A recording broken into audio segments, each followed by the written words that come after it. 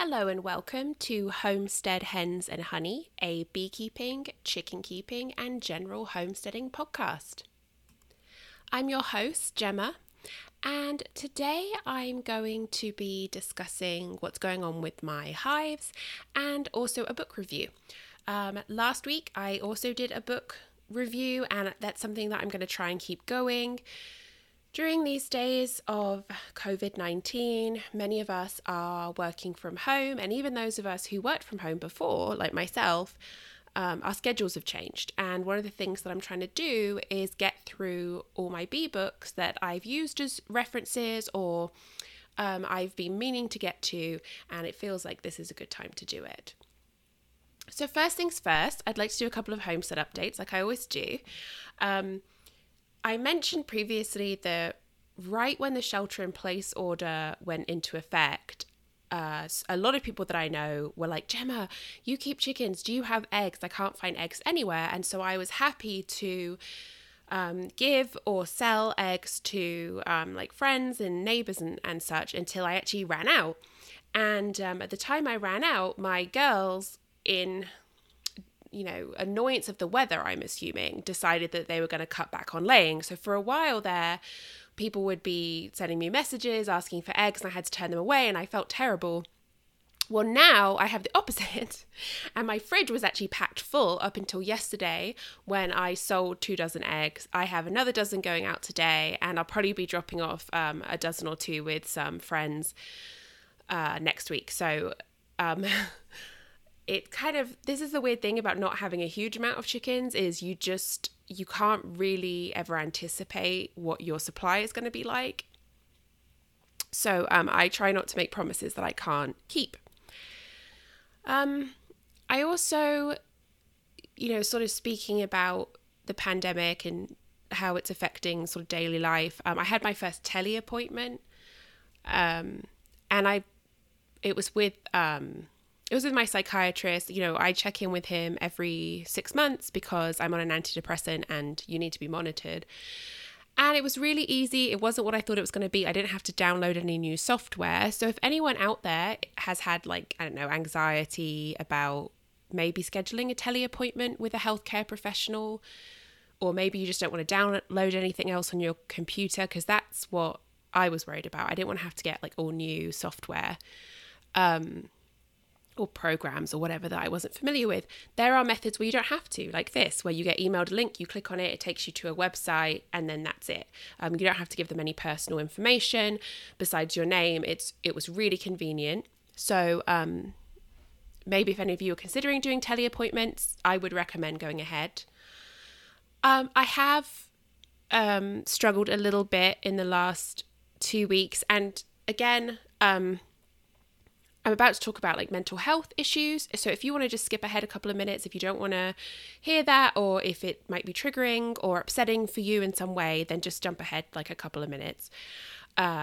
It's nothing really major. Just I've had some depressive episodes. I've had increased moodiness, and I think maybe what it is I feel like I'm okay most days, but I think underneath I actually do have quite a lot of anxiety about how everything is affecting my family and then the greater kind of world as a whole. People are losing their jobs. There's no real job security anymore. My brother works in healthcare, and so I worry about his exposure. And my mother is older and she lives with my brother, so I worry about that. And then I have, my in-laws are older again, and they're in Florida, which hasn't done a great job of taking responsible measures. And I know that my mother-in-law doesn't really think that this is anything that serious, so I worry about them, although thankfully they're kind of homebodies anyway, so hopefully they're limiting their exposure. And my father-in-law is being very serious about self-isolation and protective methods. But yeah, I've had some struggles. I've had some tears and moodiness, and I've been putting off scheduling a teletherapy appointment, but I think I'm going to have to. And I just wanted to sort of talk about it because I know I've mentioned before that we're never going to get over the stigma of mental illness until some of us who are able to can talk about it openly so that other people feel empowered to do the same. So yeah, it's been a struggle. If any of you are struggling, I understand, I sympathize. Please take care of yourselves. There are people who love you and care about you. And you can always shoot me an email sometime. I'm always happy to talk to my listeners. I mean, I'm not a therapist, but if you just want to vent a little bit, send me an email. I'm around. In positive news, it's baby season here on the homestead. And for most people, what this means is farm animals. It means little fluffy chicks and ducklings and sweet little piglets and baby lambs and goats and all those kind of fun things, which I hope will be a part of my life one day. But right now, on this homestead, what it means is baby reptiles. So as many of you might remember, I breed pink-tongued skinks, which is a kind of Australian lizard. It's semi-arboreal. It's relatively small for a lizard. It's maybe 2 foot and most of that's tail. In fact, scratch that. It's probably a foot and most of that's tail. And I love them. They are docile. They're sweet-natured. They are large enough to be handled, but they also make a beautiful kind of look-at pet. And they're just absolutely wonderful. And I fell in love with them the minute I brought one home. And this is my 3rd litter, which kind of blows my mind. And even more exciting is that my female who gave birth, Europa is her name, she is one of the first babies I ever produced here. She was born in 2018. And sadly, her mother passed away from complications after birth. Not long after she blessed me with 25 babies, and I miss her very much. She was a wonderful skink. She was an incredible breeder, and she was my first ever pink tongue, and she just changed everything for me. So having Europa reach an age where she can have her first litter was very emotional. She had 24 feisty, active babies. I didn't find any runts this time, so fingers crossed, this means they're all viable. Sadly, with reptiles, the babies can be born and everything can seem great for 2 to 3 weeks, and then suddenly you can start losing them, which is actually what happened with my 2019 litter, where they came out kind of runty, and they just started dropping like flies after about 3 to 4 weeks old, and I ended up with about half of the original babies surviving. And the ones that have survived are beautiful skinks, absolutely gorgeous, but they are a little smaller than the standard, so you can kind of see that. And obviously I won't be repeating that pairing. But anyway, Mama did great. I basically woke up to a tank full of little tiny striped babies running around. And since then, Mum has been separated from the babies, and she is being given food every day to make sure she has the resources that she needs. But honestly, she still weighs over 100 grams after giving birth, which is excellent. So I'm really pleased with how she looks. I'm pleased with her recovery. I am a little nervous because I lost her mother after her mother gave birth, so I am kind of watching her like a hawk, but things are going really, really well. I already have a wait list of people interested in the babies, and I have a second litter on the way. I have last year's mama, Pandora. I paired her up with a different male, and she is doing a lot better than she did previously. She weighs more. She is bigger than how she was last time, and she just seems, I don't know, I have a better feeling about this one, so we'll see what happens. And then because Pandora's been bred 2 years in a row, Pandora will be taking next breeding season off. Now that I'm sort of in my 3rd year of breeding, I'm very aware of the fact that I don't want to be shortening my girls' lifespans by just making them pump out babies. And it's a little complicated because I do keep them in breeding pairs. They seem to do very well with a companion, but it's best for everyone if they get a break I'm probably going to do every 2 years or every year, depending on recovery. Every other year, I should say. So we'll see what happens, but she's definitely taking next season off from breeding. She'll have her own tank, and her mate will be by himself as well, and we'll see what happens then. But yeah, that was really exciting. I'm really happy to be able to share it with all of you. And I know some of you saw the pictures online, and I know reptiles aren't everyone's thing, and that's okay, but that is part of what I do here. It's part of my homestead. It's part of my income. So I wanted to share it with all of you. In other news, if you follow me on Instagram, you've already seen that sadly my weak hive, the one that had Queen Morrigan, it died. And I was really upset about it because I did try, but I can't control the weather, sadly. And it was this cold snap that we had that lasted about 7 to 10 days that I'm pretty sure is what finally killed them.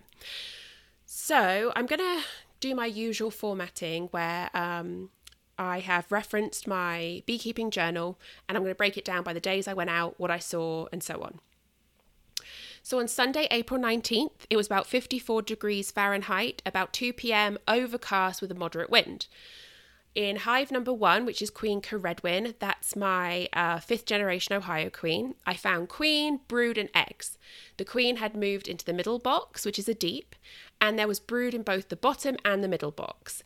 This is my biggest population hive. It's just bustling with bees. I was really delighted to see that they actually started some wax production.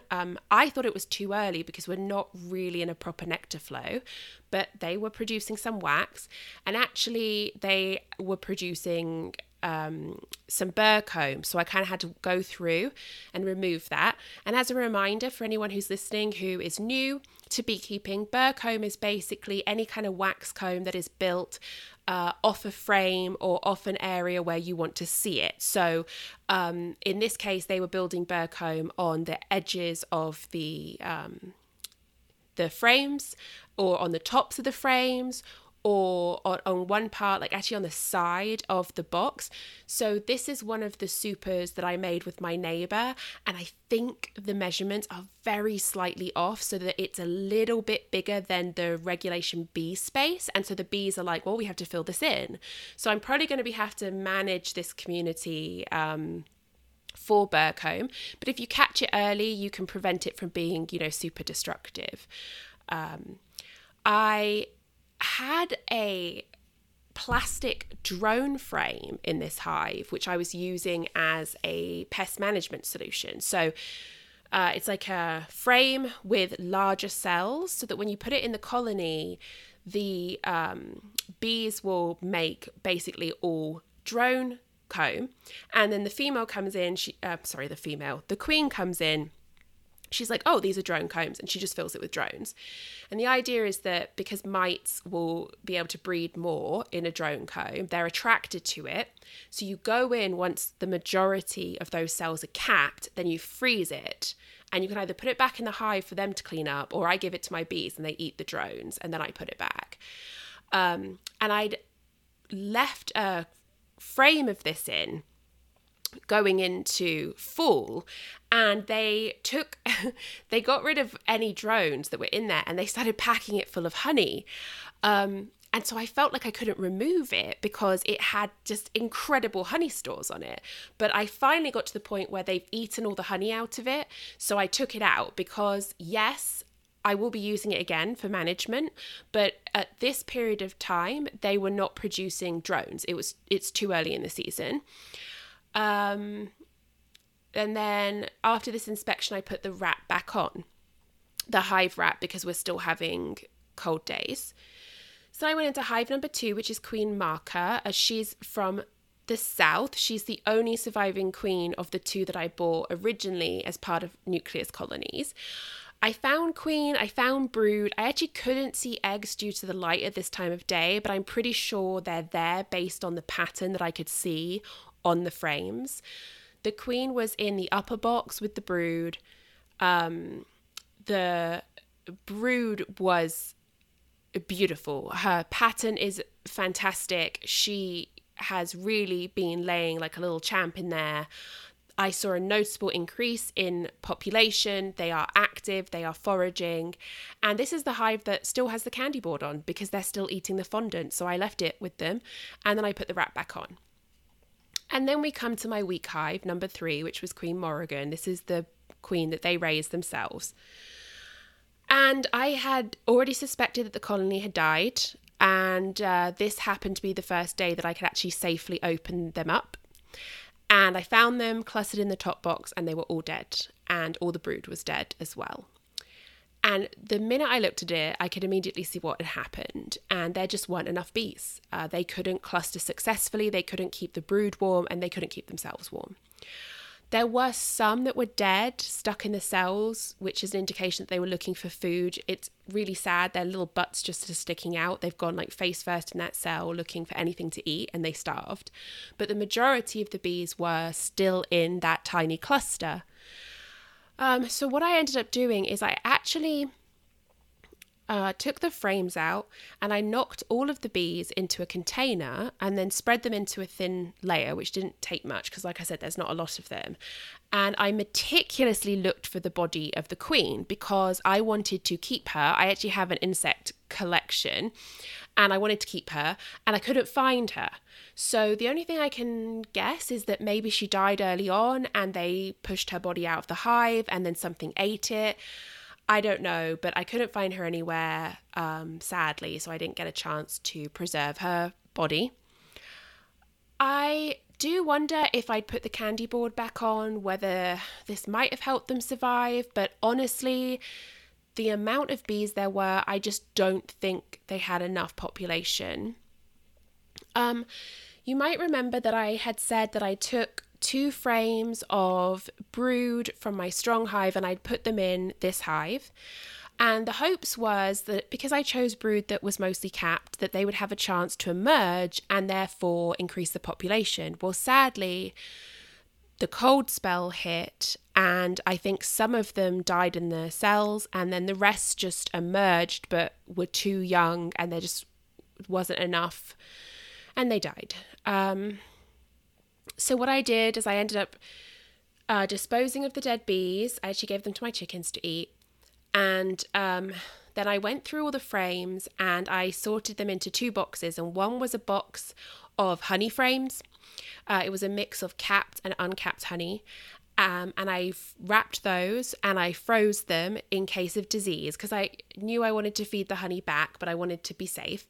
And then the other box was a deep box with built up frames. So the frames had wax on them. They will be great for future hives or to use as a swarm lure, and they are a resource that is worth having.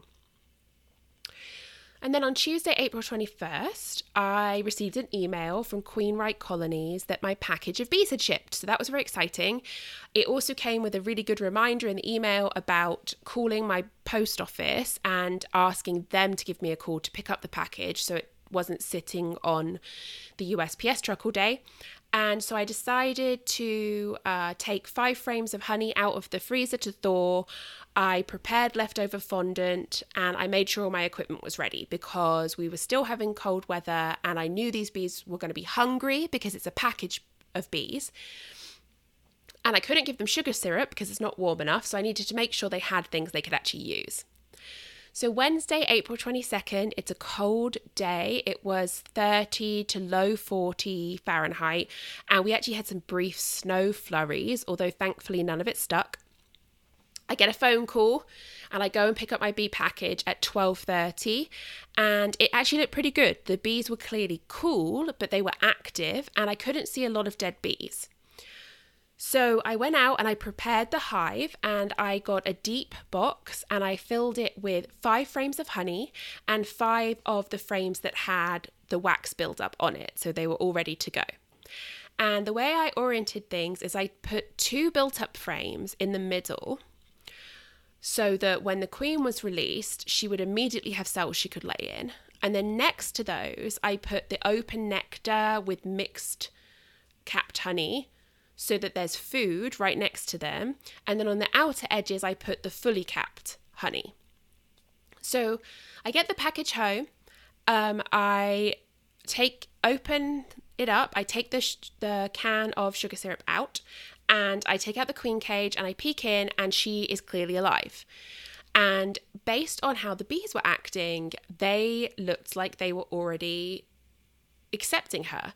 And I base this on the fact that there were a relatively strong cluster of bees around them and they weren't biting at the cage. They weren't trying to sting her. They were just sort of attending to her, and I could gently brush them off with my finger. So that's a very good sign. So I ended up taking her cage, and it had a cork in it, and I very carefully removed the cork and then put a piece of fondant in there, so that she's still in there and the bees are going to have to eat that fondant to get her out. And then I wedged her between those two frames of drawn out comb, and I dumped some bees on top. Then what I did is I put a candy board over the top with fondant and a little pollen supplement. I placed the inner cover, and then I put an empty deep box on top. I then took the package, turned it so that the main base, where the can had been removed, was facing down over the inner cover, and I shook some of the bees out, and then I rested the package so that the rest of the bees could come out when they were ready, put the top cover back on, put the hive wrap on, and just sort of let them come out when they were ready. And I did this because I had seen some stuff online that indicated that when you are installing a package of bees in cold weather, this is a easier method for the bees. When you shake them so aggressively to get them all out, it's harder on them. They can fly around everywhere and not be able to make it back to the hive. And this way they are insulated from the cold as much as possible and from the wind, and can make their way down. So I actually did go back out in the evening around 6 o'clock, and I just peeked in, and the majority of the bees had left the package and were in the hive. And something I thought was interesting is the hive had a very particular sound to it.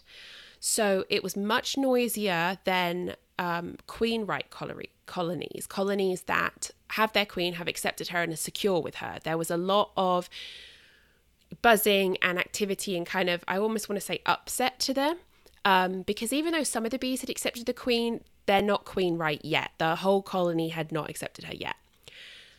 So I was happy to see, though, that they were moving down, and I made a to-do list to check the queen in 4 days, and if she hadn't been released, I would release her. So we come to Saturday, April 25th. It was a warm day, 55 to 58 degrees Fahrenheit. It was sunny. There was a light breeze. It was honestly beautiful weather. And I went out around noon. So I went to hive number 1, and there were eggs, queen eggs and brood. The queen was in the middle box. The population is still exploding on this hive. It's absolutely fantastic. Lots of eggs and young brood in all stages. It was just wonderful, and some drones. So that was nice to see that they feel strong enough that they're producing the boys. A little more burr comb that I had to clean up. A little more wax build up, which is great. This is what I want to see. No indication of swarming, which is my biggest concern with this colony because it's so huge. And if things continue and we don't have more really awful cold weather, I am optimistic that I can make a nucleus colony out of this hive soon. And I did put the wrap back on because our nights are cold. So hive number 2, I found the queen, eggs and brood. The build-up is lovely. There's a noticeable population increase. There's no signs of swarming. I had been presuming that I might not be able to harvest honey from this hive because it was my smallest hive going into winter. And although it came out of winter pretty strong, I wasn't sure. But I'm cautiously optimistic that I could get a little honey harvest from them. So fingers crossed. I'm going to have to monitor them for more space. I'd really like to get another deep box on them filled with brood before the full nectar flow, because I just think I think that would be better in terms of their health as a colony. And even this hive has some drone cells, so that's great. They obviously feel like they're doing well. And I put the candy board back on because they're still eating the fondant, and then I put the wrap back on. So hive number 3, this is the one with my new Saskatraz hybrid queen bee. And I went looking for the queen, but the first thing I found were frames full of eggs. So I knew that she was out. I did double check because why not? The cage had to come out anyway.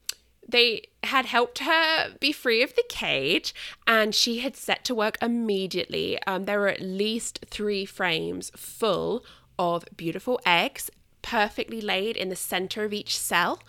So it was definitely the queen laying them.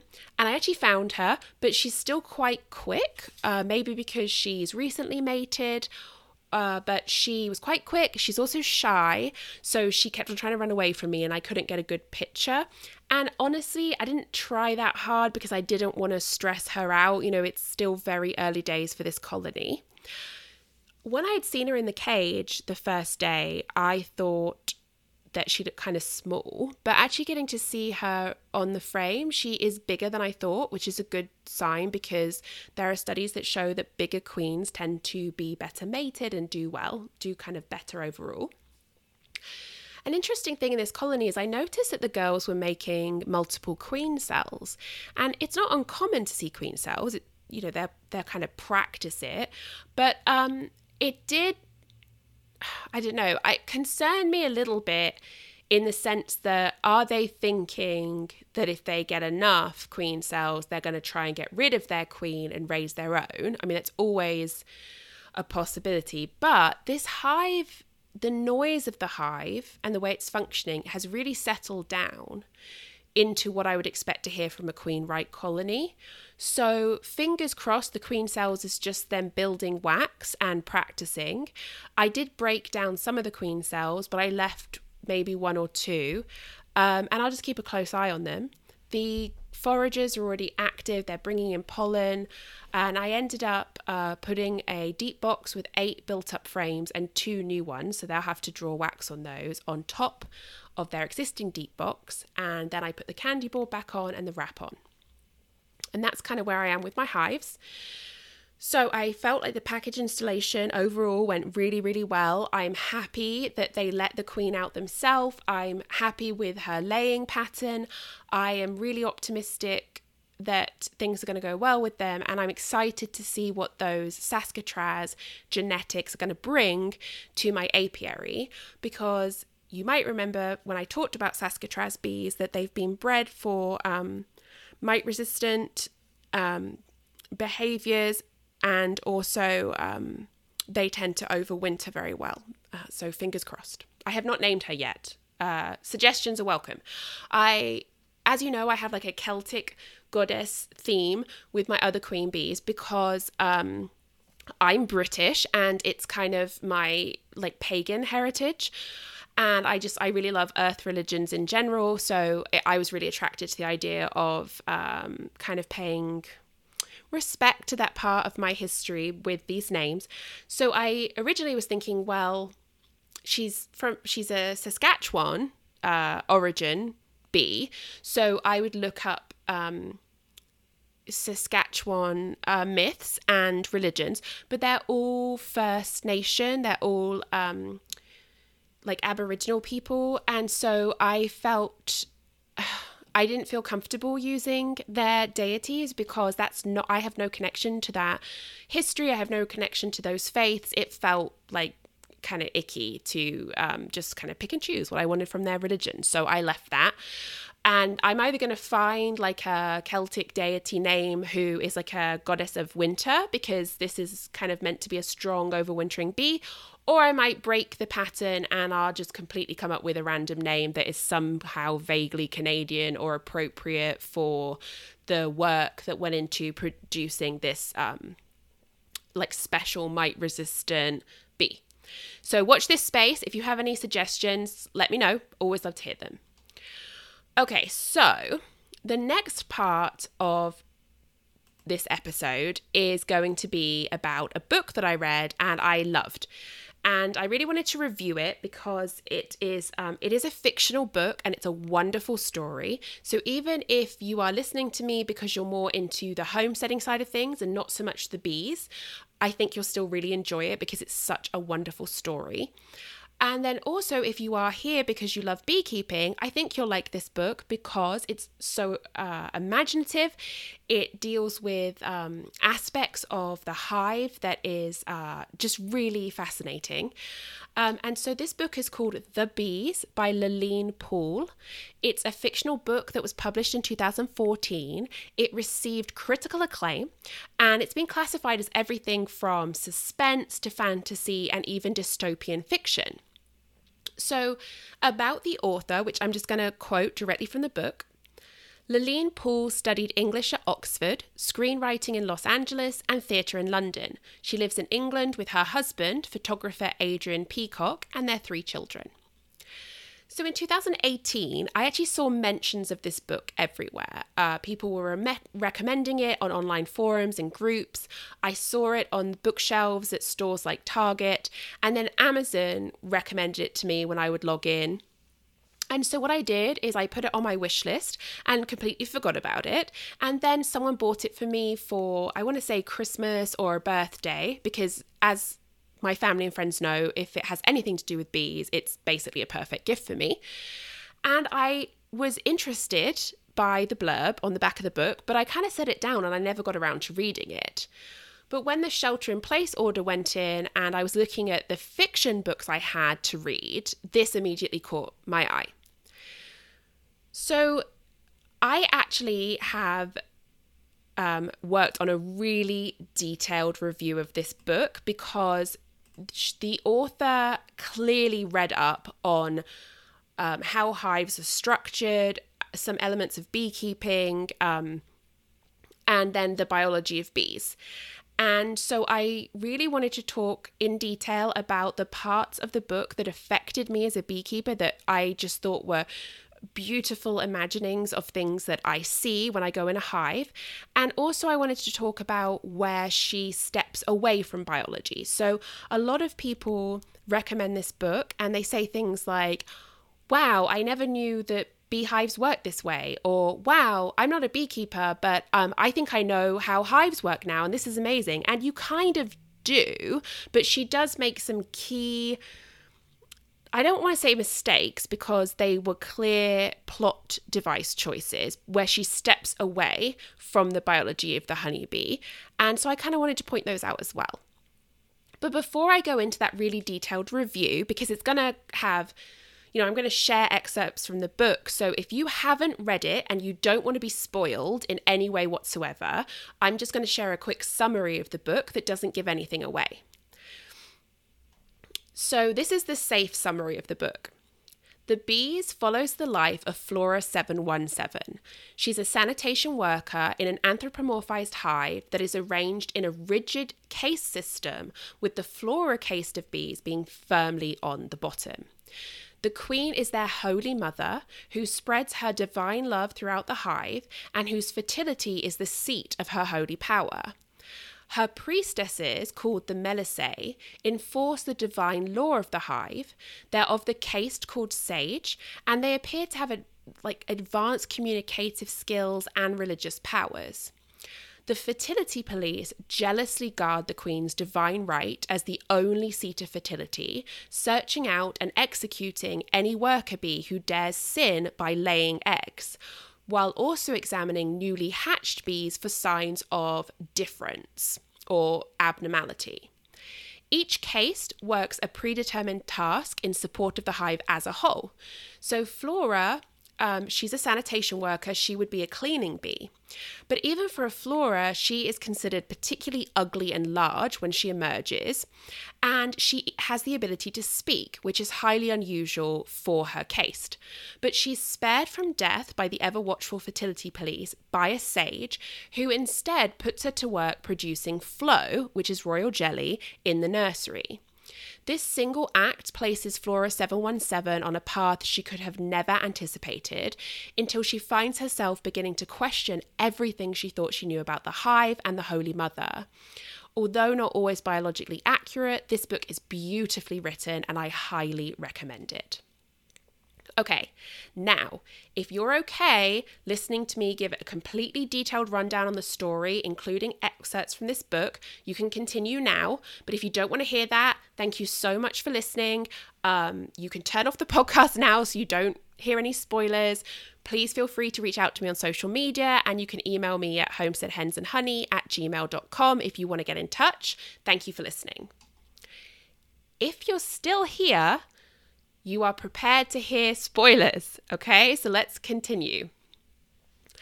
When I first read the blurb for this book, it was clear that Flora 717 was going to become a laying worker. I mean, that's just obvious. And as I started reading, I actually began to suspect that she would produce a daughter, which as a beekeeper kind of annoyed me because it's biologically impossible. Worker bees can sometimes lay eggs if if the hive is queenless and broodless, but that egg will always turn into a drone because the egg is unfertilized, and unfertilized eggs always become drones. There is no mechanism in which a worker bee can develop a fully reproductive tract, go out and mate, and have female eggs. They just can't. Queen bees are the only bee in a hive that has a fully functional reproductive system. So knowing this, early in the book, I admit that I was getting a little exasperated with kind of feeling like I knew what was coming. And so with that in mind, I also was a little edgy about the author's choice of creating a case system for the bees. Because, worker bees will perform all the duties in a hive throughout her entire life, except for reproduction. So a new bee emerges, they work in the nursery as a nurse bee, they do produce royal jelly, and then as they age, they get different jobs in the hive until eventually they become a forager.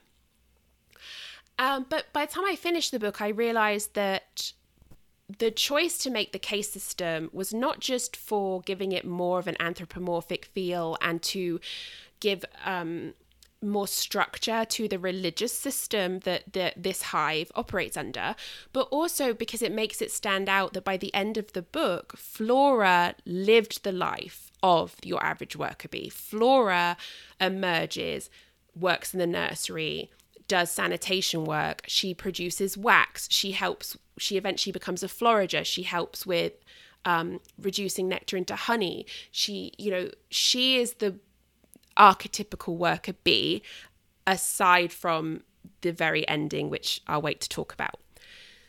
But that said, I also was kind of charmed by the way that the author decided the case system would be named. So each of the bees in their own rank are named after various flowers, and it seems like the flowers that are most beloved of pollinators, such as sage, are one of the highest case. So all the sage-cased bees in this hive are priestesses. And then you have the guards of the hives, which are thistles, because thistles are great pollinators, but they're pointy, so they're protective. And then we had the nursery matrons, which are teasels, which is another good pollinator plant. And then we had some of the foragers, which are named things like clover and lily, whereas the lowly sanitation workers are just flora, aka flowers as a whole. They're not considered special enough to have their own flower. And I don't know, the whole system is just, I thought it was really imaginative. I loved the idea. I honestly thought it was just beautiful. And it's just incredible that anyone would think of that. Another sort of early plot point that kind of annoyed me a bit was our introduction to drones, who are literally worshipped for their maleness. Worship to your maleness, the hardworking bees cry, while the fat and pampered drones preen and overeat and make lewd comments. And I immediately disliked them, which is what the author intends. But I also kind of hated this idea that the worker bees, all the females of the hive, are submissive to the drones. They have to groom them, they have to bring them whatever they ask for, they get treated kind of poorly, because a hive doesn't worship males. They're the first to go when times get hard, and they can't overindulge on honey like they do in the book because they rely on their sisters to actually directly feed them. And I also just find it odd that in this structure that she creates, where the workers are obviously sterile, but also she kind of loops in this idea of them kind of prizing their virginity. And I don't see how a group of females that prize virginity would be at all interested in a bunch of like rowdy, lewd males. But as I read further into the book, I did grow increasingly charmed and kind of enchanted by the author's description of the hive and its inner workings, as well as Flora's unique journey. So we learn things like all bees receive communications through the comb. they access it to learn where various areas of the hive are located, such as the nursery or the treasury, which is where honey is stored. And on the same vein, the bees themselves communicate with their antennae. So we find out early on that the sage, the priestesses, can actually use theirs to read the mind and the souls of the other bees. And so with time, Flora learns how to, she calls it locking them, so that her secrets cannot be extracted. So Flora 717 emerges as a new bee in the nursery, and she is led by a sage who takes interest in her due to her size, to a different part of the nursery where she learns to produce flow, which is the term the author uses for royal jelly for the larva. And it's insinuated that relatively early on here that there are issues with the forage around the hive, and because of this, because times are a little more difficult, Flora, who is, the lowliest of low, is actually being allowed to feed the babies because they need all the resources. And if she can produce flow, then they're going to use her. Perhaps because of her exceptionally large size, Flora produces a very large amount of flow, and she's actually kept working in the nursery because of this for some time. While she's here, she witnesses the fertility police sniffing out a drone that they suspect was laid by a worker, and Flora is told to execute this young grub. And she just can't do it. It's too much for her to kill anything. And so the sage wipes her mind of her previous knowledge, all this time that she's spent feeding in the nurseries, and she is woken up in the sanitation quarters with her fellow Flora, and she even loses the ability to speak for a certain period of time. But this wiping of her memories doesn't take, and Flora's memories start to return to her. And as they return, so does some of her confidence, and Flora finds herself led by the enticing scent of freshly harvested nectar to the fanning hall. And I really, really love the way this was described. So from the book: "And then, as the two tall double doors in the middle of the passageway swung open to admit them, her soul filled with joy. Waves of raw floral fragrance billowed out on warm air. Flora entered the sacred refinery of the fanning hall and beheld the genius of her people." So it's here that she learns how nectar that's been harvested is turned into honey.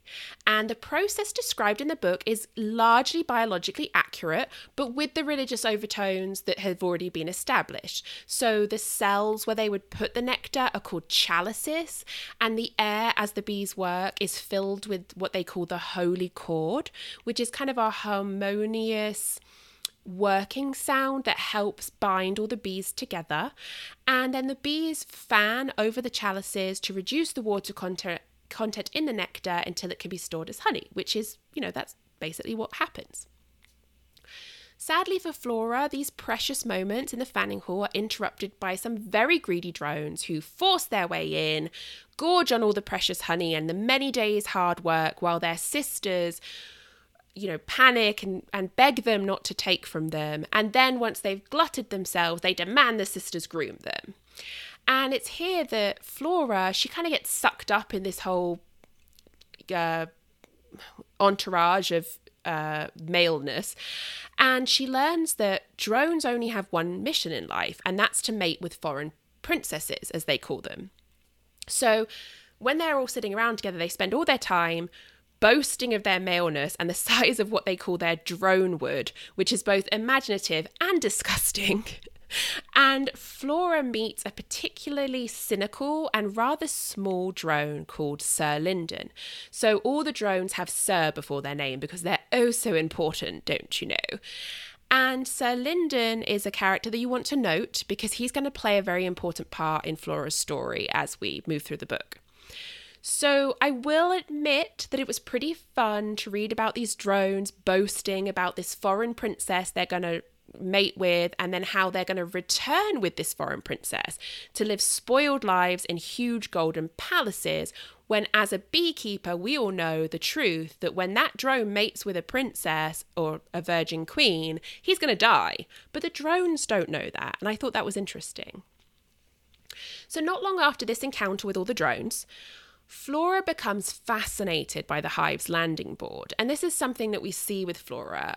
She is a very inquisitive bee. She seems to be more interested in the world around her than some of her sisters. And so she's drawn to this landing board and the scents coming in from the outside world. And particularly, she is attracted to the brave foragers who fly out every day in search of pollen and nectar for the hive's treasury. Now, sanitation bees, remember of which Flora is one, they're not allowed to forage because they are considered unclean and have no taste. And in fact, it's quickly made apparent that the poor Flora caste aren't allowed to really do anything but the lowliest cleaning jobs. There's a point in the book where Flora 717 chants Holy Writ, which is knowledge that all the bees have from the minute of their birth. And this section that she chants is as follows. A Flora may not make wax, for she is unclean, nor propolis, for she is clumsy, nor ever may she forage, for she has no taste, but only may she serve her hive by cleaning, and all may command her labours. But Flora 717 is an unusually clever bee, and she quickly notes that a very small group of sanitation workers are permitted to fly out from the hive in order to remove corpses and other larger waste. And so Flora notices the dead body of one of her many sisters, and she picks it up and she heads straight to the landing board. And it's here that she encounters a forager called Lily 500. And I really, really loved how this forager is described in the book, because as a forager, she's an older bee and she's showing signs of wear. So this is true that bees, their wings start to degrade, they develop, potentially some more kind of wounds to them as they continue to forage, because it's very hard work. And a lot of foraging bees will actually die because one day they're just too old and weak, or their wings are too tattered to make it back to the hive. And when Flora sees these older workers, she sees all the ragged wings and she sees the scars of age, but she finds them beautiful. So when she looks at Lily 500, this is one of the descriptions. Her nectar-scented voice was hoarse. Her bright, ragged wings told her age, but she radiated energy like a tiny sun. So after this encounter, Flora goes on her flight and she has a great time. She's zooming around. She's experiencing the wind and the smells of the orchard where their hive is. And then she returns to the hive to find that they are under attack from a wasp. And as the bees gather to defend their hive, Flora accesses the hive mind, which is kind of the collective knowledge of the colony. And I wonder if the author was sort of hinting at a genetic memory thing here, which is basically the intrinsic instinct of the hive as a supraorganism. And it assists Flora in how to attack the wasp in order to succeed. And because of that, it makes it possible for her sisters to surround it and then basically cook it to death, which is a real way in which bees do kill predators that are too large for them to just kind of sting and remove. So I really, really loved this part of the story, because it's one of those things that not everyone knows about bees. And I loved that the author had done her research and knew that this was something and that it's something incredible. And so she shared it. Now, by holy law of the hive, any bee who channels the hive mind during crisis must be brought to meet the queen. So in this world, the bees never get to see their Holy Mother. Instead, they attend what's called daily devotion, where the Holy Mother's love, which I read as pheromones, basically washes through the hive, entrances all the bees, and unites them together. It's their balm, their prayer, and their inspiration. It is the greatest form of love. So now we have ugly, overlarge Flora of the lowest caste brought to the ladies in waiting of the queen, who basically say, oh my goodness, you're so dirty, and clean her up as best they can. It's kind of a cute passage where they're using propolis to style her fur and all this kind of stuff. Now, before she meets the queen, they take her to the queen's library. And we find out that while the rest of the hive attends the devotions that I just mentioned, The Queen's ladies maintain the stories of sense, which are key memories of the hive that have to be remembered and maintained for the health of the colony. There are 5 in total: the honey flow, the kindness, the visitation, expiation, and the golden leaf. And all these memories are considered sacred, and only the ladies in waiting and the holy sage caste are allowed to read them. Now, this is a key part of the book because we find out that the lessons here all end up assisting Flora as the story progresses. So they take her to the library and they tell her, well, we only ever access the first 2, as the remaining 3 stories are full of dark visions that only the holy sage caste are said to be able to process without descending into madness. So initially Flora follows their lead and she reads the first 2, and then she decides to try the next one, the third one, the visitation. And it's at this point, though, that the Queen enters the library and Flora forgets about the need to finish reading all of the memories. So the Queen ends up taking a shine to Flora, and she allows her to remain an additional day to watch her in what they call holy procession, which is when the Queen lays her eggs. And I really, really, really love the description of this. The Queen's scent rose high as she went into her birth trance. Her face shone as with a fast, graceful rhythm, she began swinging her magnificent long abdomen from side to side, each time sliding the tip deep within a crib. At the back of the progress, carrying the water, Flora saw the faint point of brightness remaining in the wax where a tiny new egg adhered to the bottom. So during Flora's time with the Queen, not only does she sneak away and end up reading the remaining scent memories, which she gets severely scolded for as she passes out after doing so, but during a time when she's alone with the Queen, she witnesses the Queen going through sudden, intense pain and spasms in her abdomen, although it passes very quickly. And the Queen tells Flora that she can never speak of what she saw and reassures her that everything's well, the Queen's love is strong, and that she continues to lay neatly. But as she's talking about how well she's laying, she seems to be trying to convince herself. Can we say foreshadowing? So eventually, the special attention that Flora is receiving from the Queen begins to eat away at the ladies in waiting. And due to their resentment, they rather abruptly kick her back to sanitation. And it's clear here that at first they were playful and kind, having fun with their new lowly Flora pet. But once they see that the Queen values her, they can't stand the fact that Holy Mother would give any attention to such a lowly bee. And they basically say that she's been dismissed. So even though she's hurt, Flora does as she's told and she leaves, but everything that she's seen and experienced stays with her and seems to affect her very deeply.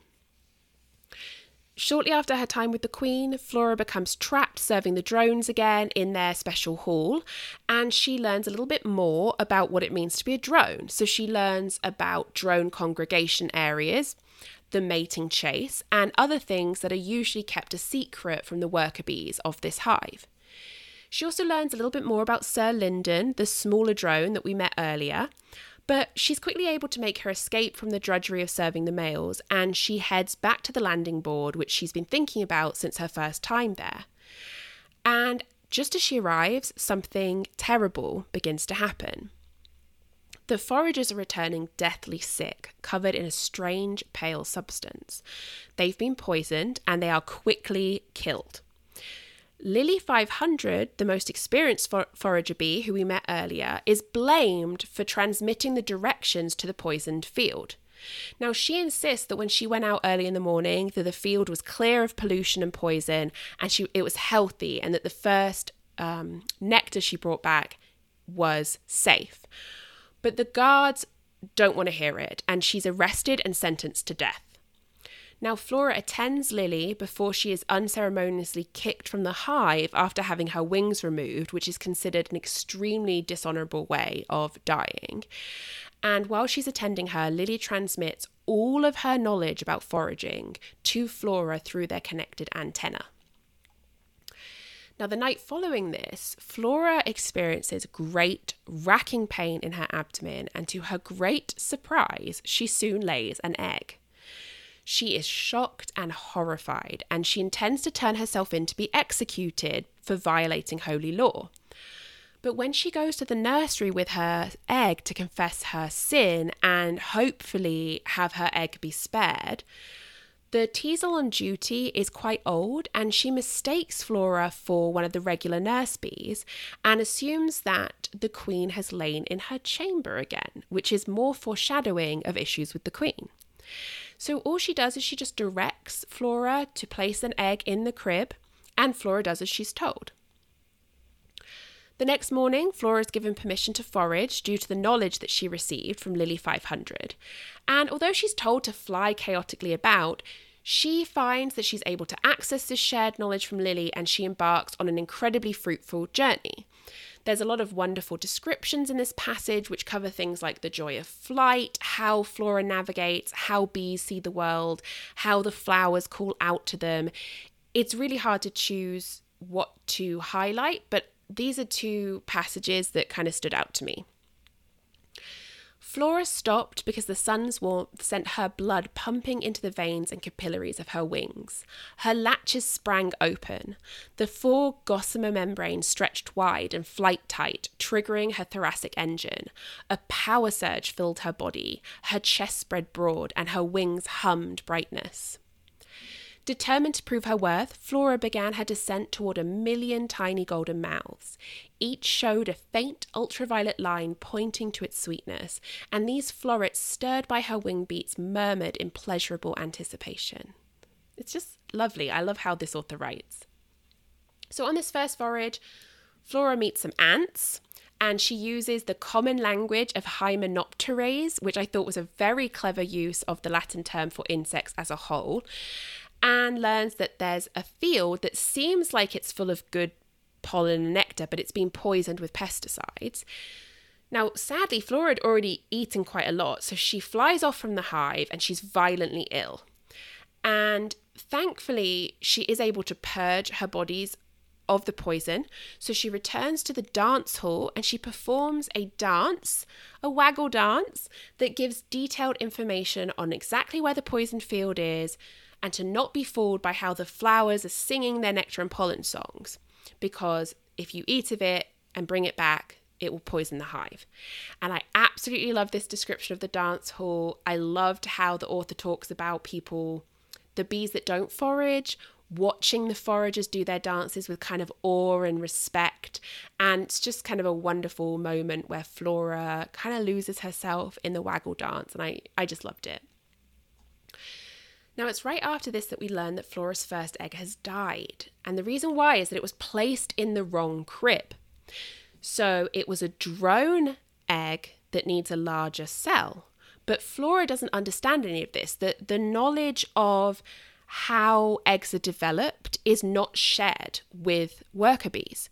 So she just put it into the first empty crib that she found, which was a worker cell. And they finally find the drone and he's starving. He's like a little larva and he's starving. And Sister Teasel insisted that even though he hadn't had all the food that he needed, it wasn't too late to turn him into a very healthy male. But the fertility police insisted that he was too different and he had to be destroyed. A nursery worker was blamed for this error, and rumours begin that there's a worker in the hive who is laying and therefore violating holy law. Devastated by the loss of her first child, as well as the trouble that she's caused, Flora is actually comforted by Sir Lyndon, who gives her a little bit of the Queen's love, which I kind of read as the passing of the royal pheromone. And this makes Flora feel that she's still loved by the Holy Mother. And so she realises that the crib size is different and that she's going to have to learn how to make wax so that she can build an appropriate crib for her next child. And she already feels heavy with the second egg being produced. So she goes to the chapel of wax and she is taught how to create wax. And I really loved this because it's biologically accurate, where the bees are secreting these small little sheets or drops of wax from their abdomen and then using their little leggies to mold it into cells. So after learning this skill, Flora remembers a place she saw briefly after her birth, which is hidden away in the hive. And so she thinks it will be a safe place where she can have her egg. But when she's there, she finds something very odd. 3 tall cocoons stood anchored on a thick wax plinth, each one a long and faceted oval, intricately decorated. All bore small round holes in the lower section, but one also had a jagged rip across the top. So what we know as beekeepers is that these are queen cells, but Flora doesn't know that. In fact, she doesn't know anything about how a queen bee is formed. And all she does know is that these old cocoons smell of the sage caste, and when she peeks inside, she sees the faces of the dead sage priestesses. Now, I found this interesting because it seems as though the author is implying that the sage caste are so holy because they're immature queens. But that's really what all worker bees are. They are bees that are stunted reproductively. Now, the Melissae, the sage priestesses, claim to be the closest blood relatives of the Holy Mother. So perhaps what we're meant to assume is that the queen and the sage share a mother, and the sage could have been queens if they had hatched before their current queen.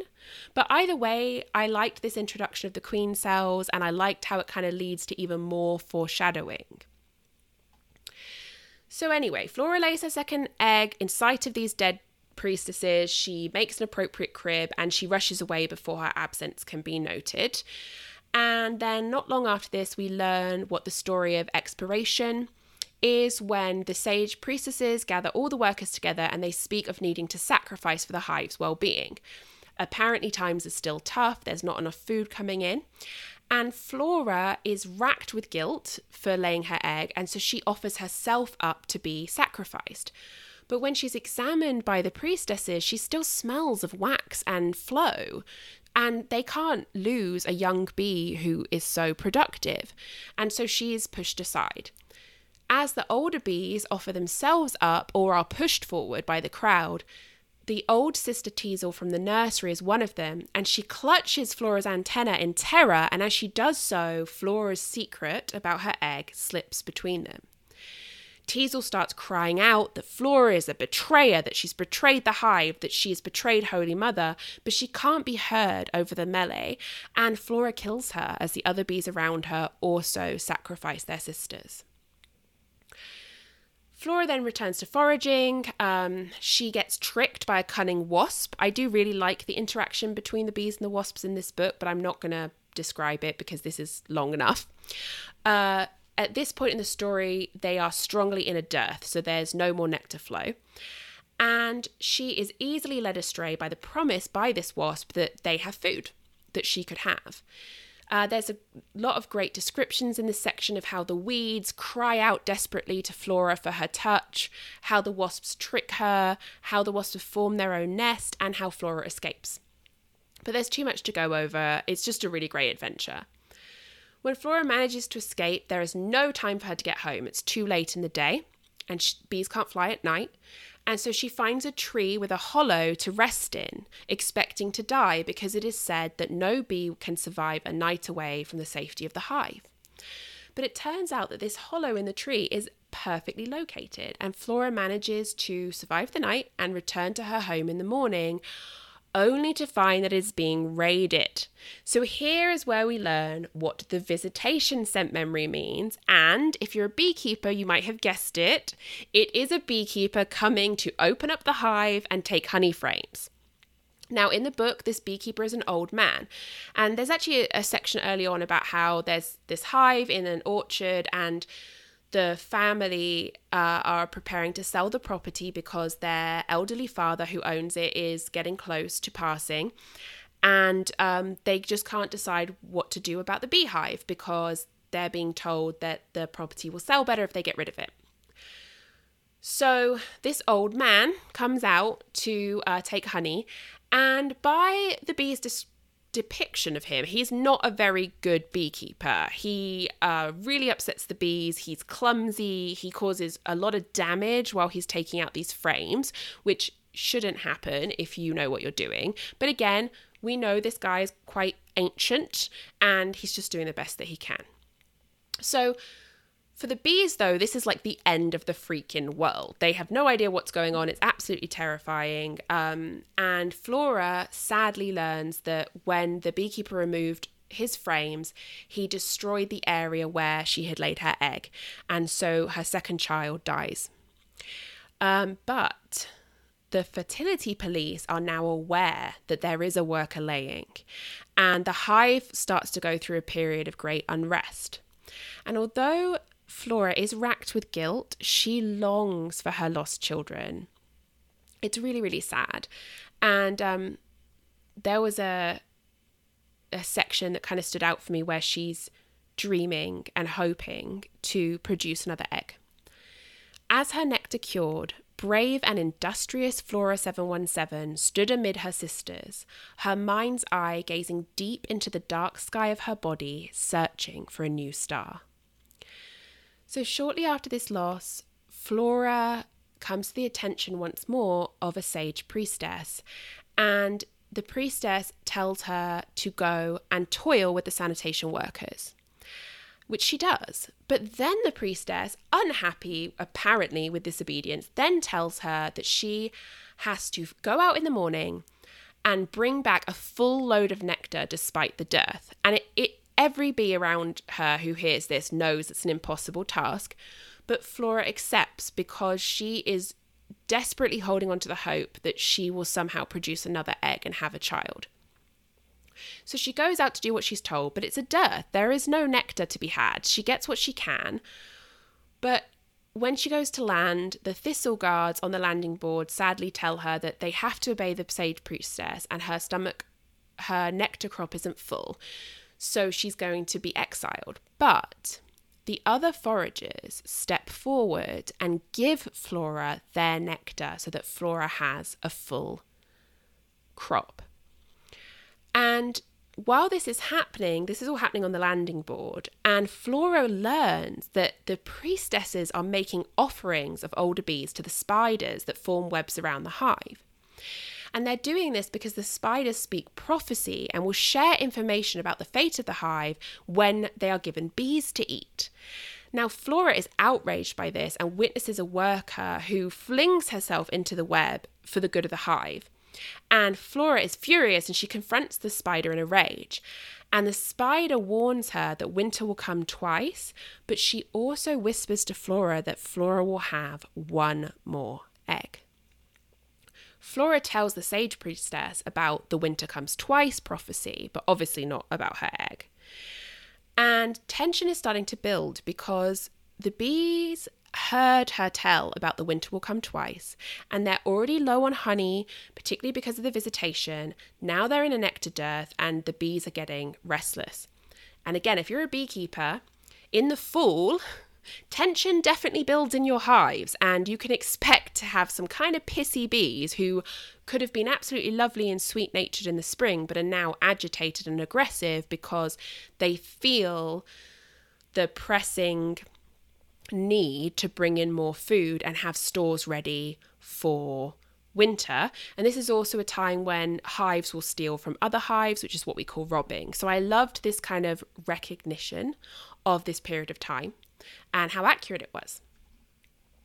So fellow beekeepers who are familiar with what happens in the fall might know what's coming next in the book, and that's the expulsion of the drones. So this is a normal thing to see in the fall. You'll see these big, clumsy drones being pushed out of the hive to die, because when resources are low, the drones are the first to be sacrificed. I always describe drones as like the sperm of the hive. So in the spring, when times are good and they can make as much sperm as possible and keep them fed and then send them out in the world in the hopes that they will mate, then that's great. But in the fall, when resources are low, the drones have missed their chance. They've missed their chance to breed. They are eating twice as much as their sisters. They're just a waste of resources, so the hive will kill them. Now, in the book, it's sort of a moment spurred on by the hive mind, which calls the bees together, collects the drones at the center of the worker bees, and they're basically told by the hive mind. They go into this kind of ritual dance, which is about thanking the drones for their attempts at mating, but now they have to go. But these drones are spoiled and they become rude and aggressive, and it seems to trigger something in the worker bees, who attack their brothers, killing them and even like ripping them to pieces. When it's all over and this kind of trance leaves them, they're terrified by what they've done, and they just descend into weeping and panic and rending of fur, and it's all very dramatic. But then the queen mother arrives, and she walks through the bees and she bathes them in her holy love. And as they're entranced by her scent, she tells them a story, and it's the story of her mating flight and how all of the worker bees' fathers perished so that they might be born. And she says that each year the queen tells this story, and each year the bees awaken from their trance and they have no memory of these secrets that have been shared to them at this time. Now, it's after the queen returns to her chambers that Flora's scent, the scent of her secret egg, is almost discovered. But her fellow Flora, the other sanitation workers, surround her. And although they can clearly smell her egg, they push their scent to cover it up. Now, a sage is still watching and is suspicious. And so she tells Flora to return with her kin to sanitation and that she's not to forage. And even worse, she tells Flora that once the workers that surround her have done their job for the day, which is clearing the dead body parts of the drone, that she is to instruct them to fling themselves into the spider's webs. Now, Flora is absolutely horrified, but feels that she can't say no. So she goes to sanitation and she instructs them on what to do.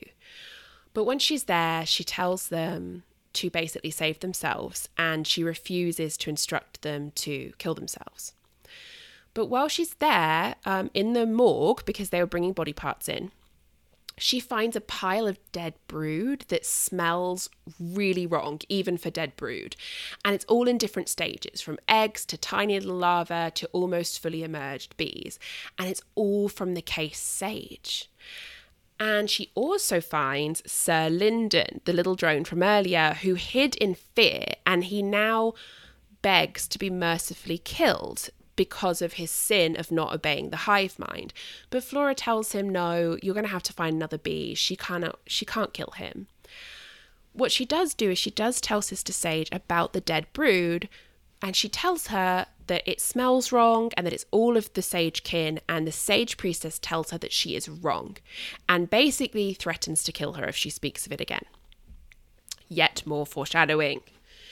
So soon it's time for the colony to cluster for winter with their queen and her attendants, who will be at the centre. And I really loved the way it was described.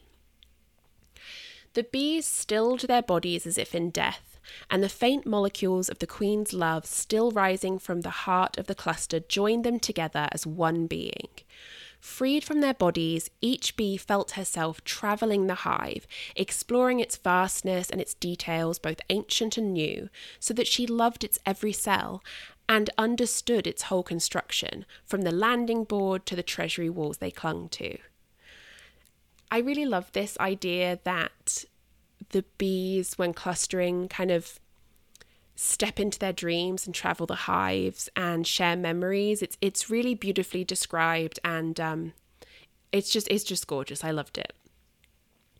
Now, when they're clustering, the lowly flora are on the very outer edges of the cluster, and the cluster is rotating so that each bee will eventually access food. But because of where they've been positioned, the flora spend most of the winter desperate for food, and a lot of them die. Now, relatively early on in the cluster, Flora is struggling to sleep. She's almost waking, dreaming of foraging. And at one point she leaves the cluster and she finds Sir Lyndon huddled on the ground, preparing to freeze to death. But she's kind of softened to this drone, and she takes him to her Flora sisters, and they cover him with their scent to conceal him and just accept him as one of them. And so All his rudeness and his swagger is now gone, and he is very grateful for the help, and he quickly settles in and falls deep into the cluster dreams. But Flora is still unable to settle, and on a rare warm day, she feels the warmth coming through the hive, and she goes out to forage with a few of the other foragers. And there's some more discoveries that are made during this flight, and it's a really fun read. At one point, she encounters a carnivorous Venus flytrap in a greenhouse, and it's just great. But the point is, she brings back some nectar, and she brings it directly to the queen, who recognizes Flora and asks her to tell her the 5th story in the library, which is the golden leaf. But a sister sage quickly intervenes, and she convinces the queen to fall back into her trance. And it's very interesting how she doesn't want this story to be told. And we don't really know what this story is yet, because Flora experienced it as visions of a golden leaf and feelings. So we're not really sure what's going on there. But Flora is instructed that all nectar must be given to a sage from now on. She is not to approach the queen again, and she's rewarded with a drop of honey, which is what I read as a bribe. And sweet Flora, she takes this honey back to her kin, and she shares it with all of them, even though she's starving. And they share it with Sir Lyndon, who isn't greedy like he was before, and takes just a small portion so that he might share it with the rest of the flora. Now, before the winter's fully over, a mouse finds its way into the hive, which is more indication that this is a bad beekeeper because he didn't put his mouse guard on. And it's an old mouse, it gets stung to death, and it dies in the hive, and they can't remove it. So they seal it with propolis. And this is an important plot point, but I also really liked its inclusion because this is actually something that bee colonies have done before, and people have found like completely entombed mice and other small predators in hives that have overwintered. Now, after this intrusion, Flora, who was very involved in defending them against the mouse, returns to the cluster, and she discovers something miraculous, that the other flora, the sanitation workers who are said to not have a voice, can now speak. And they tell her that they rediscovered their voices in the dreaming of the cluster, which I thought was charming and just, I don't know, somehow beautiful. So spring comes, the bees rejoice, but Flora can't help but remember the prophecy that the spider told her, that winter will come twice. She's also longing for her promised next egg, but she can't feel any indication that her body is actually making another one. And she also remembers what happened to the drones, even though all her sisters have forgotten, and start to rejoice anew when they learn that for every 100 workers, the queen is now laying a drone egg. So Flora is very unnerved, she's uncertain, she feels her age a little bit, but she goes back to foraging. And on one return flight, she learns from a clover, which is one of the bees, that there are rumours that all of the new brood are dying and rotting in their cells. And this made me wonder if the author was thinking of foul brood, either European or American, that causes the larva to die and become like gross and sticky and just icky. But after finding this news, the sage priestesses insist that this is a dirty lie, and that anyone who speaks of it will be given what's called the kindness, which is basically being executed. But Flora is determined to find the truth, and she detects a note of sickness within the hive. So focusing on nothing else, she follows it until she's finally stopped by 6 sage priestesses, and she realizes where she's been led, directly to the queen's chambers. And inside, it is a horror show. A sick queen sits on the ground, cradling a dead larva in her arms and trying to feed it. And her attendants are deformed from the sickness and unable to speak because their tongues have turned to slime in their mouths. So this is dire times. And Flora is racked with guilt that she could have led them to her holy mother. But the fertility police and the sage priestesses, they take the attendants who are executed immediately, and they lead the queen away to the dance hall where they gather the full hive. And there they have a fresh leaf brought in, coated in golden forsythia pollen. Forsythia? I don't know. That lovely yellow flower. And this is the golden leaf from the 5th story. But only the priestesses, Flora 717 and the queen, are the ones who know what this moment means. And it means that the queen will be killed. So the queen is executed due to her sickness, and the bees kind of descend into chaos until the sage priestesses pull themselves up and tell them that in 3 days a new princess will rise, and she will be from a sage egg, as they are the holy kin of the queen. But a teasel points out that a queen cannot rise in 3 days, and clearly the sage have been planning this moment for quite some time. And from this point on in the book, the sage are pitted against the teasel, and the teasel start to gather in secret to discuss all the unrest in the hive and whether the sage can be trusted. Now, it's this night of total drama that Flora lays her 3rd and final egg in a crib that she makes out of propolis behind the body of the mouse that broke in over winter, because she finds that she has aged enough that she can no longer produce wax.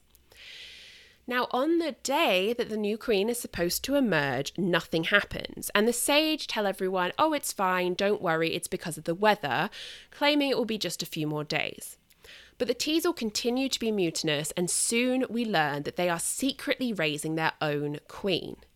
The sage are furious. They insist that they are the only ones by holy law who can raise a princess, and they command everyone to go through the hive and look for queen cells. So fearing discovery, Flora rushes to be with her egg in its hidden chamber, but a sage follows her.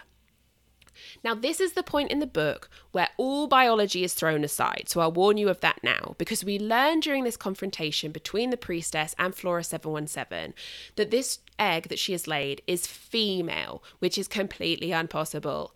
But it's important thematically for this story because it's perfectly timed so that Flora's female child is set to emerge when the sage and the teasel queens do.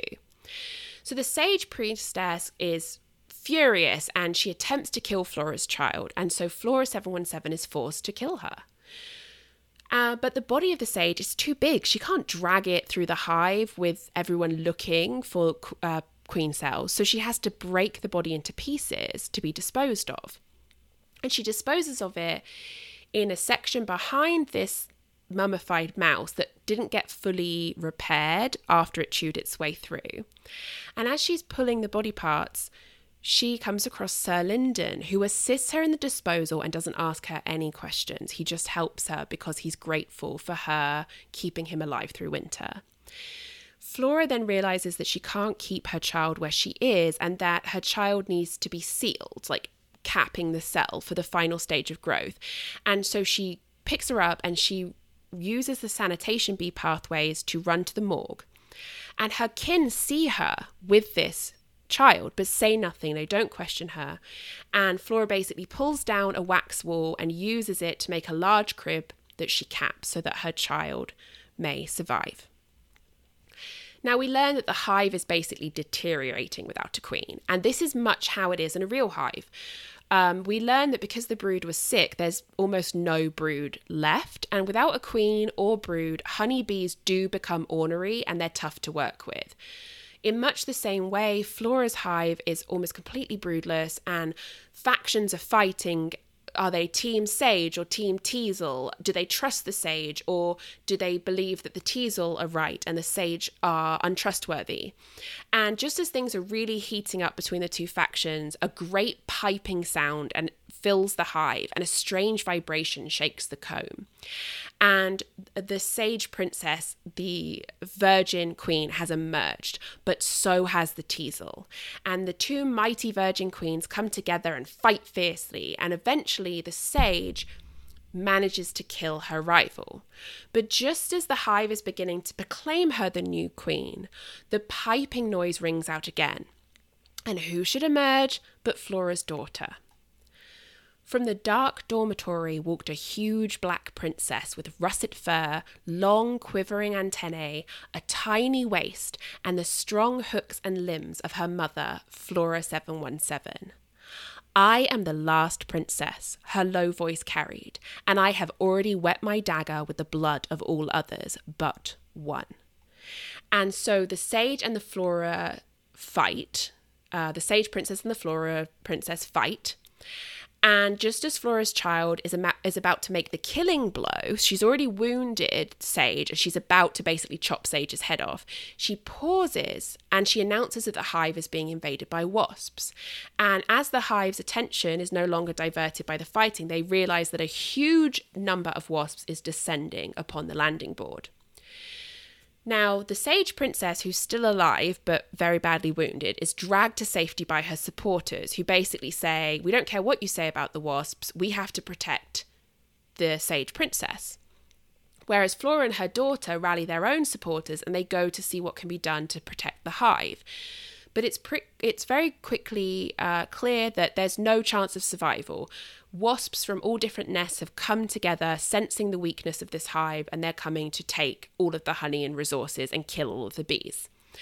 So Flora tells her child and their supporters that their only chance of survival is to leave the hive behind, and so they leave in a great swarm of about half of the population of the hive, which, if you're a beekeeper, you know is what a real swarm does. Although a real swarm, it's always the old queen that leaves. In this case, we're dealing with, the old queen being dead, and I already said that we've kind of set biology aside for a moment. So leading up to this moment of swarming, there have been indications that Flora 717 is getting old. And that she's suffered from her time of foraging. So her wings are kind of ragged, her abdomen is scarred. She had to use propolis for her daughter's crib because she couldn't make wax anymore. And she really begins to feel her age as they flee from their dying hive. But everyone's looking to her for help because the majority of her supporters are the Flora, the sanitation workers, and some of the thistle and some of the teasel. And they're looking to her, who has produced this miraculous, strong princess.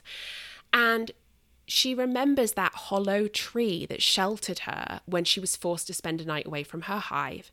And so she performs one more dance, and she dances the direction to the whole swarm, and all who can dance take it up and they share the information and they head towards the tree. Now, as they fly to their new home, Flora's daughter, who is kind of described as aging rapidly, like she doesn't have a long childhood basically, she becomes a mature female quickly, realizes that she can never be queen until she has mated. And who should be with them but Sir Lyndon? And she chooses him. And she says that she sees him as the very best because her mother loves him. And so the two of them mate, which obviously kills Sir Lyndon, but this is everything that he's wanted. He didn't get a chance his first year. This is his last chance. There's a beautiful description of him seeming to grow young again and then chasing the princess, catching her, mating and dying. Now again, from a beekeeper's point of view, this actually isn't good because Sir Lyndon and Flora are directly related through their mother. So it's a little kind of inbreeding-y. But I think we're supposed to assume that, this is her first mating to make her queen, but she's going to go out again and have more mating flights because that's what bees do. But anyway, we've suspended disbelief about biology and everything because we're in the story now, and it is a beautiful story, and I can't hold it against the author for making the choices that she did. So now Flora's daughter is truly a queen bee, and she leads her swarm with renewed confidence. But Flora is old and she's tired and she falls behind. Her strength is failing rapidly, and it's then that she sees Lily 500 flying beside her with a smile, and Flora is filled with a sense of peace. She eventually falls to the forest floor and watches as the scout bees are sent ahead to ensure the safety of their new hive. And then the new queen enters with everyone trooping in behind her. And Flora celebrates her child's reign, surrounded by the Flora kin. It's a whole new world and position for the Flora. And she celebrates the safety of the hive. And finally, she can rest. And what I'd like to do is I'd actually like to read you the last paragraphs from this chapter. There's like an after section about the beekeeper's family coming out to the hive and finding it empty, so it was defeated by the wasps, and they see it as a positive thing. They believe that when their father passed away, the bees went with him, and so for them, it is a positive moment. But what I'd like to read is these last couple of paragraphs that I read and ended up ugly crying. And every time I read them, I kind of get a bit choked up. I'm going to try really hard to get through this. So these are the last paragraphs. I just find them super moving, and I really wanted to share them with all of you. The dark and glorious princess flew down and settled on a branch. While scouts went in to check the tree, thousands of bees hovered around her while they waited, humming the holy chord. Some settled beside her and began to lick the sperm from her body, and the strong scent of the kin of Flora, mingled with the sweetness of the kin of Linden, floated up through the leaves of the forest. The scouts re-emerged and began to lay their homecoming marker on the lip of the hole in the tree. The bees cried out in joy to the forest and the sky. Long live the queen! Long live the queen! Again and again they cheered, and Flora wanted to join with it, but all she could do was gaze on the newly crowned queen, her heart filled with love. She watched the new Flora ladies-in-waiting kiss and lick her, and then they escorted her into her new home. A new devotion drifted through the forest, the scent of a wild, dark young queen, strong and fertile. The sound of sisters rejoicing stirred the leaves and drew nectar from the flowers. Bees streamed down from the bright air into the dark fissure in the beech tree. Flora could no longer move, but she smelled speedwell and bluebells and cyclamen and felt the cool, smooth leaves of aconite holding her body. She wrapped herself in the rich perfume of the forest floor and watched until the last bee flew into the tree. Then she rested. And that's it. I don't know why I get so choked up when I read that. I really seriously ugly cried at the end of this book. I was so moved by it. I wouldn't say it's similar in writing style, but I think in terms of how she imagines things, this author kind of reminded me a little bit of Juliet Marillier and Robin McKinley, if any of you are fans of those books. And part of what I love about those authors is they share fairy tales and fantasies in a way that is magical and earthy and somehow realistic and believable. And they're the kind of books that I read when I want to feel like I'm being wrapped in a hug, but it's also a wonderful story. And some of those books absolutely destroy me. So I don't know if any of you have ever read Robin McKinley's Deerskin, which is a retelling of the donkey skin myth, which is a very dark myth. And it's basically one of those books where if you have any experience with trauma, there are parts of this book that are going to be hard to get through, but it just is such a beautiful story with such a strong, powerful message that it just kills me every time. I absolutely love it. I really need to reread it. It's also about the bond between the heroine and her dogs, who are clearly based on staghounds, which is like a sight hound bred with some kind of other breed. So they kind of look like either a whippet or a greyhound, but with like long silky fur, almost like a borzoi.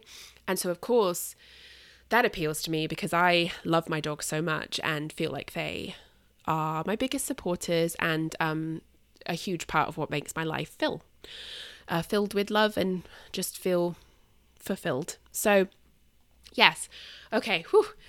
That is my review of the bees. Thank you for sticking with me. I know it took a while, and I hope that you'll give this a read. Even if you listen to everything and you heard these spoilers and you now know sections of the book, it's so worth the read, and it's so beautiful, and I just love it. And if you keep bees, there's so much in it that I feel captures that magic of biology that I've talked about before in a way that I never would have imagined doing myself. And so it's just wonderful. I'm definitely going to reread it. I know that. And I just highly recommend it.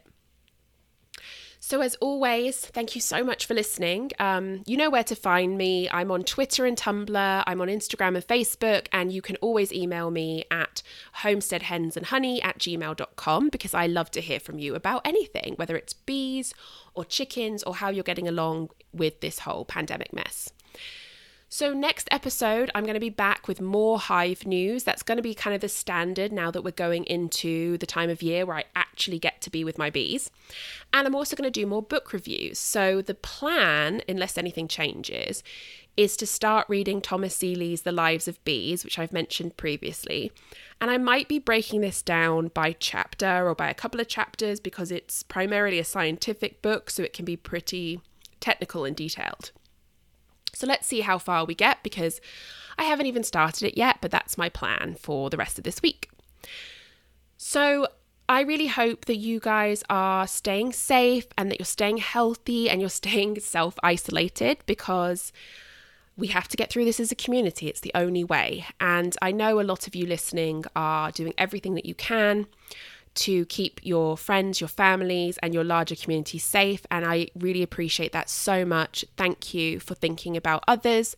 And thank you for sticking with me and listening and, liking me on the social medias and getting in touch because I love to hear from you all.